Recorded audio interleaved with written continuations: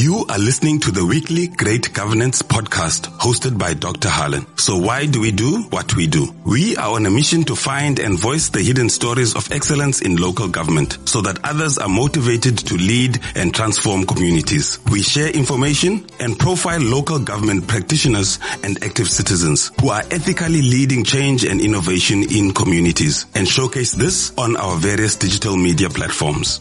Today we are in conversation with Tabea Kabinde, who is the chairperson of the Commission of Employment Equity in South Africa. Welcome to our platform, ma'am. Good morning, Doc, and thank you for having me. Thank you. So you are the chair of the commission. Please tell us about yourself and the work that you do at the commission. A little bit about myself. I am just an ordinary girl from Diepkloof in Soweto. I studied clinical psychology and got involved in the field of transformation, specifically inclusion, diversity, and equity while I was working in the corporate world. And then when I started my own business and focused on recruitment, I got involved with the Association for the Staffing Personnel, where I sat initially as the transformation expert champion. And that led me to getting involved in BUSA and later on being appointed a commissioner for employment equity on the commission, the third commission at that time. When the tenure of the third commission ended and the fourth commission started, the then Minister Oliphant, then appointed me as the chairperson of the commission, and that appointment was then reinstated with the fifth commission. Okay. What is the work of the commission? What does the commission actually do? The mandate of the commission as per the Employment Equity Act is really to advise the minister around issues of employment equity and the implementation of the act, as well as to also advise ministers around the tools that have to do with the regulation of the Employment Equity Act.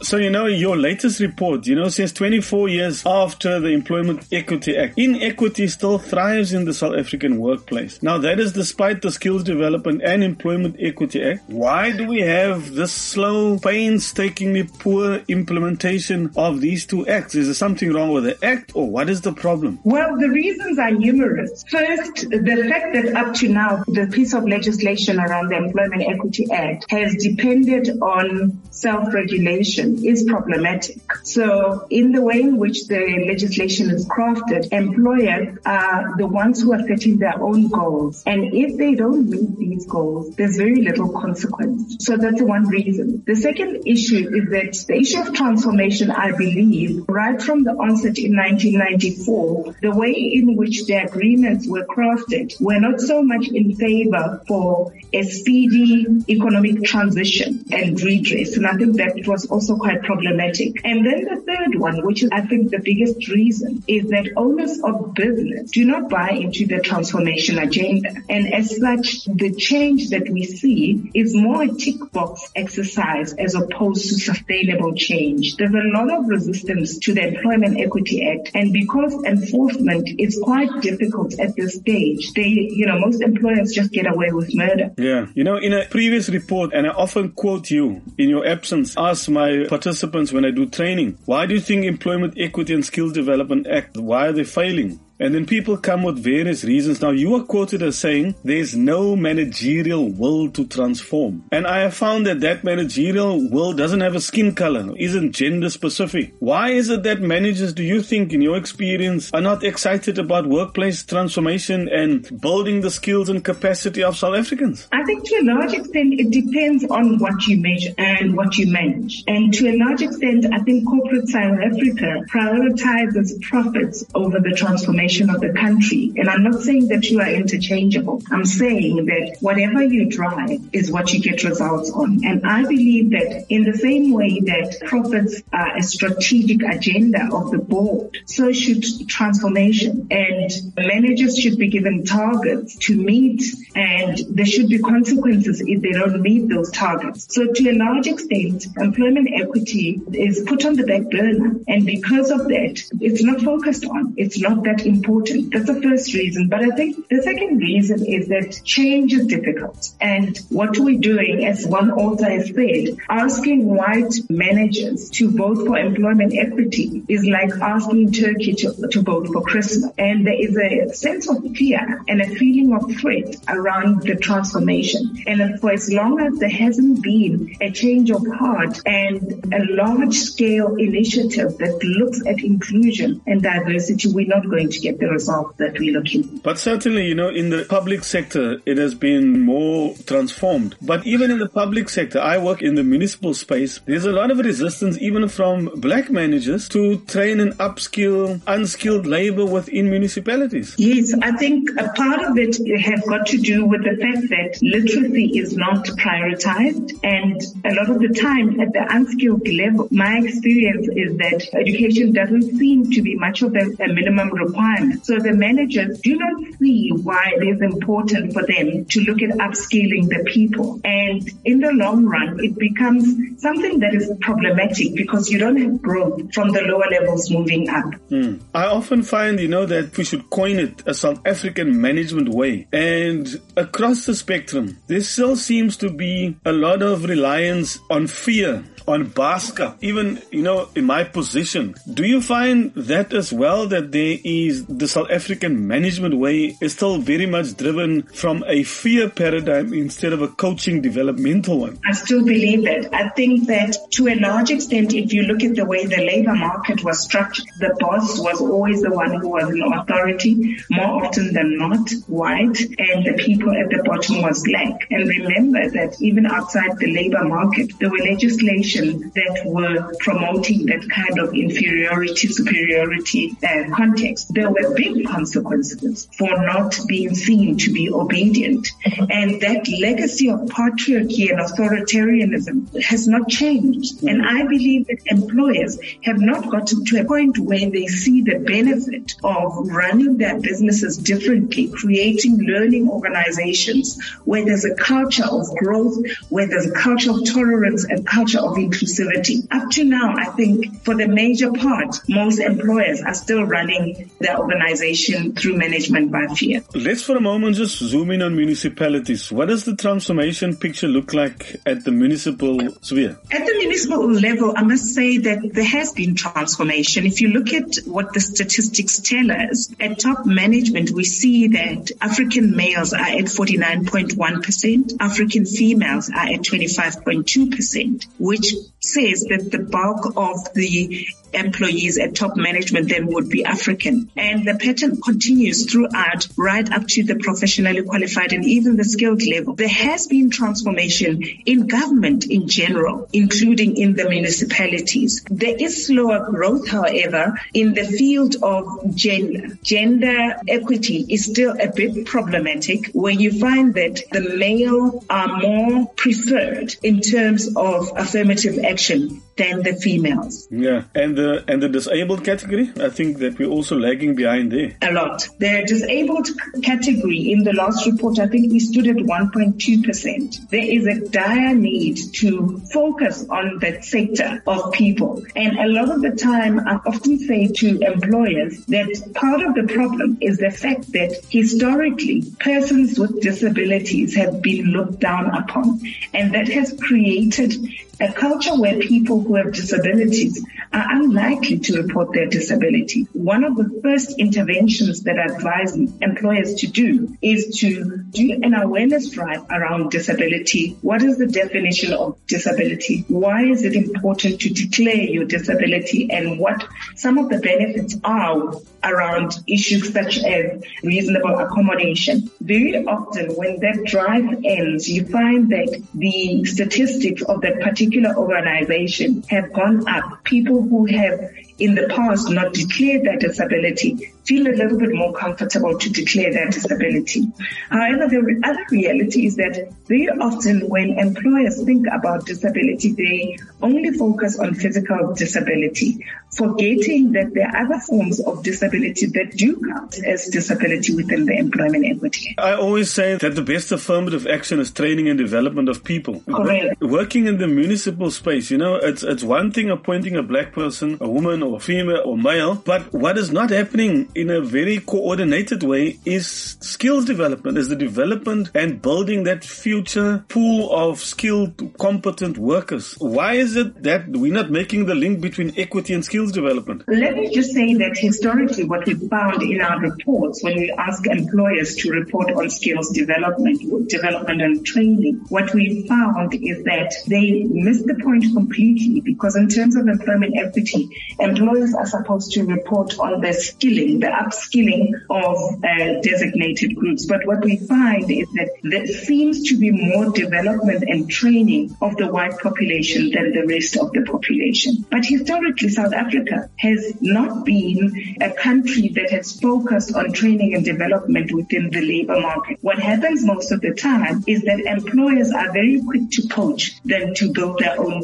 to farm their own timber. So looking for quick fixes in terms of having a long-term view towards development and training, where one should do their own succession planning and develop the people in-house and then growing them through the ranks. And that usually gets you a lot of loyalty from the people that work, but we look for quick fixes. I think that was so clear when the AG's report came out recently that spoke about the over-reliance on consultants and not building our own wood, growing our own wood within municipalities. And there's an over-reliance on an outside assistance instead of growing our own. What is your view on that? Yes, I think it is part of that legacy that we carry of not wanting to develop our own people. It is problematic because I do not necessarily believe that the people that are employed do not have the capacity. They may not always have the particular skill, but with development and training, they can develop to do the work that the consultants are doing. Let me touch on another thing that I picked up the other day in an advert that said, and I would like to get your views on that. The advert read, the municipality will favor candidates who reside within the province. And I read this and I thought, but this can't be right. Well, it's debatable. If one is looking at community projects where the agenda is really to ensure that the local community benefits from the jobs that are there, for example, the PPW, I think they're called, those projects, the idea is that the local community should be involved in that. And in that case, it would make sense why we seek people that are from the local community. However, under normal circumstances, that clause can be challenged because it suggests that candidates from other provinces may be automatically excluded. And in that would be an issue of discrimination, which can be changed. Okay, so in your report, the minister was very upset at the latest findings, and then you called for workplace activism. What do you mean when you're calling for workplace activists to rise up? Workplace activists are those people who will blow the whistle on non-compliance. They may even choose to call upon the employer to do the right thing. These are people who understand the law and who question when the law is not applied. They become the voice of the voiceless. Workplace activists, to me,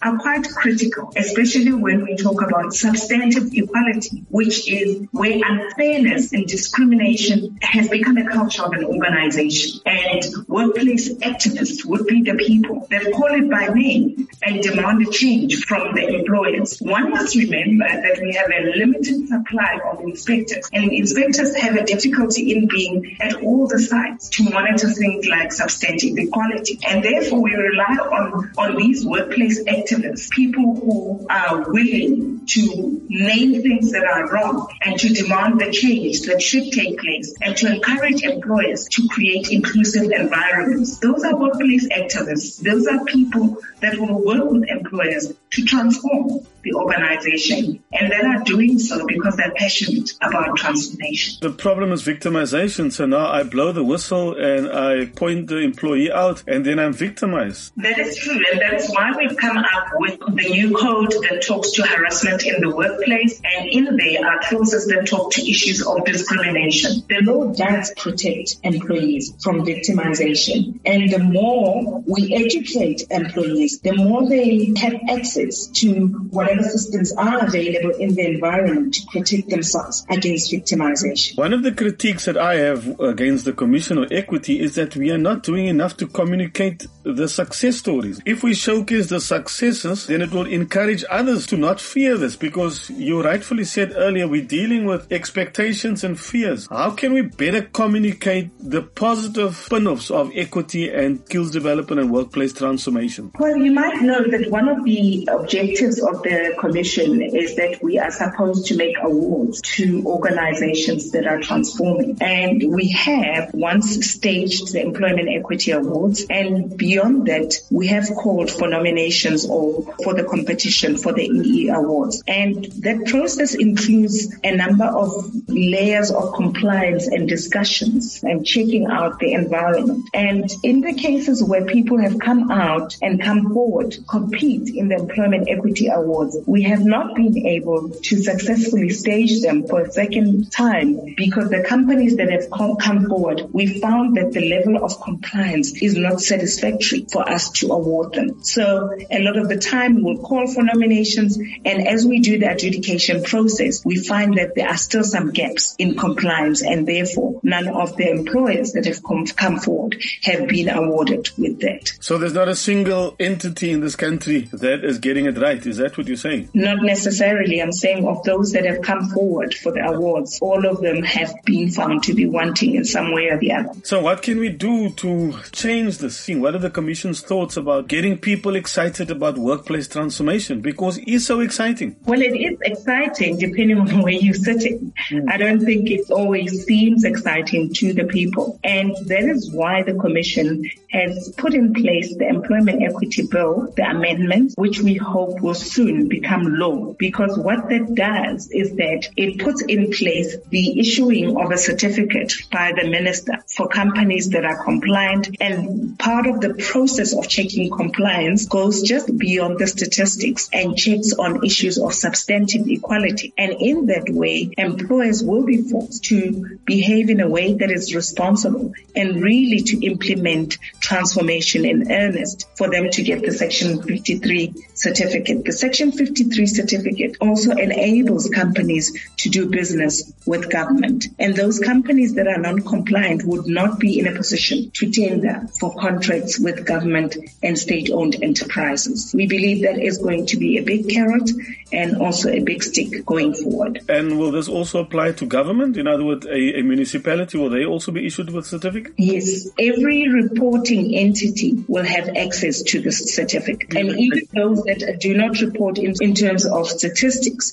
can also go into the system and then report on issues of substantive equality, which talk to whether an employer has lost a case of discrimination at the CCMA or the Labour Court, or whether they're paying the minimum wage. If they're not paying the minimum wage, then they would not be in a position to get this certificate. And the certificate was loosely then probably based on the code of conduct of the 10 steps. All of those factors will be taken into consideration? Well, there are three basic categories that this certificate looks at. The first one is sector targets, where the amendment bill enables the minister to set targets for the different sectors. These targets are going to be 5-year targets, which employers will have to work towards achieving. And in every year, we will be able to assess an employer's progress towards meeting the 5-year target, and based on that, be able to issue the certificate on a yearly basis. So that's the first criteria. The second criteria, as I've already said, is that any employer that loses a case, a dispute of discrimination in terms of the Employment Equity Act at the CCMA or at the Labour Court for that particular year, they would not be in a position to be issued with a certificate.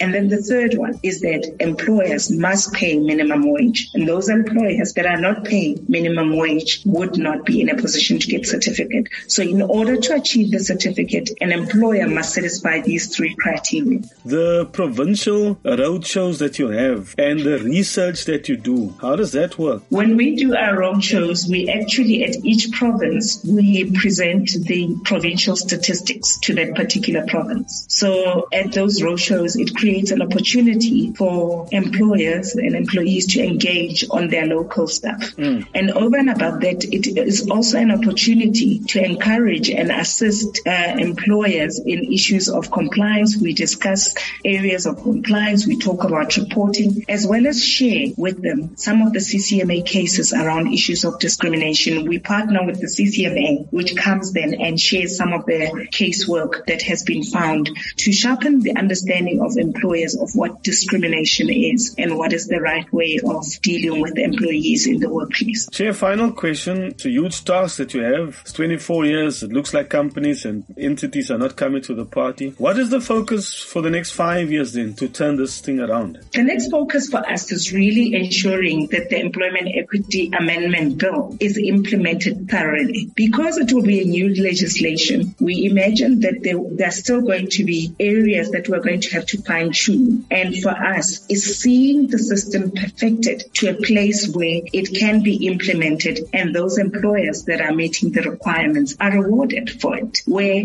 government does not issue anyone with a certificate if they are non-compliant. We do believe that the best way in which any legislation can benefit the people is if it hits the employer in the pocket. And we believe that over the next 5 years, we're going to see more and more of these employers that are non-compliant being kicked out of doing business with government. And our focus is really in ensuring that that happens and showing the country that there is a reward in doing the right thing. So compliance is the one thing. What are we going to do to, they say from compliance to conviction? How do we get people to want to do this and not necessarily this carrot stick approach? The conviction is really a process. It's an internal psychological process, a process that the law can never achieve. So in my mind, I believe employers have to see the common good that comes out of the Employment Equity Act, that if a company thrives in an environment that is not thriving, the sustainability of that company cannot be guaranteed. And therefore, any company, any employer that understands issues of sustainability would know that for them to thrive, they need a winning team, they need a winning environment and a winning community. And in that way, their longevity is more guaranteed than if they're in an environment where they do not have a moral license to operate. We can see that a lot of the time we have people who are protesting because they are unhappy. And the more the community sees discrimination, the more those employers are likely to not be approved of by the community and will not thrive in that environment.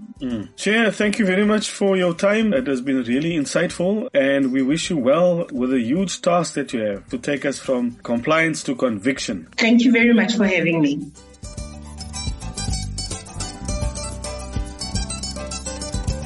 To the amazing and talented Great Governance team, The Voice, Mpumilali, and producer Al Ontong, respect and love. Keep the faith and let's work to make South Africa great, right where we are.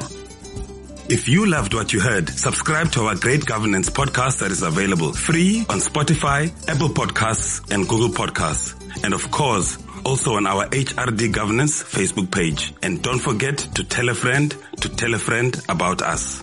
Listen to learn.